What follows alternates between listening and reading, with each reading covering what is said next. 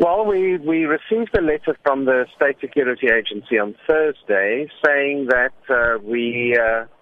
we've broken the Intelligence Act by revealing details of operations and the names of agents, and that they give us 5 days to remove the book from the shelves, failing which they will bring a urgent court application.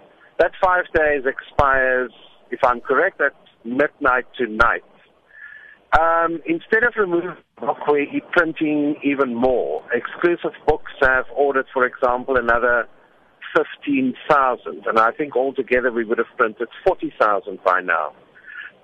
So we are not concerned about the threat by either state security or the revenue service.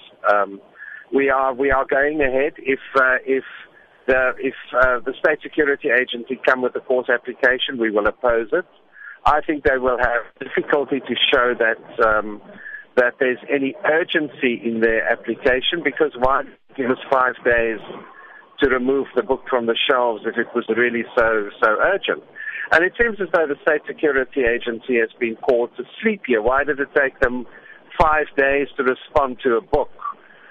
If it was so urgent and if they were so concerned about the welfare of their agents and their project. Was there any more detail about exactly what parts of the law you had fallen foul of? No, I mean the State Security was very vague in their letter. We have published confidential taxpayers' information. The taxpayers' information we have published are those of thugs and gangsters, and I think it would be wrong of any law enforcement agency to try and hide behind the law to protect wrongdoing.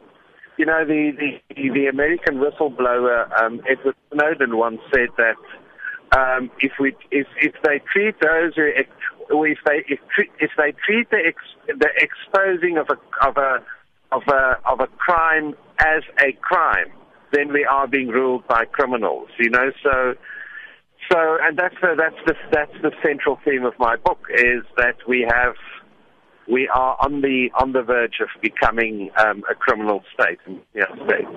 It's going to be interesting to see what happens by tomorrow midnight. But also just very briefly on the PDF copy that has been hacked and is doing the rounds of your book, and many people, of course, downloading that, sharing that. What's your response to all of that, Jacques? Well, I've said yesterday that I think if people can afford to buy the book, they must buy it.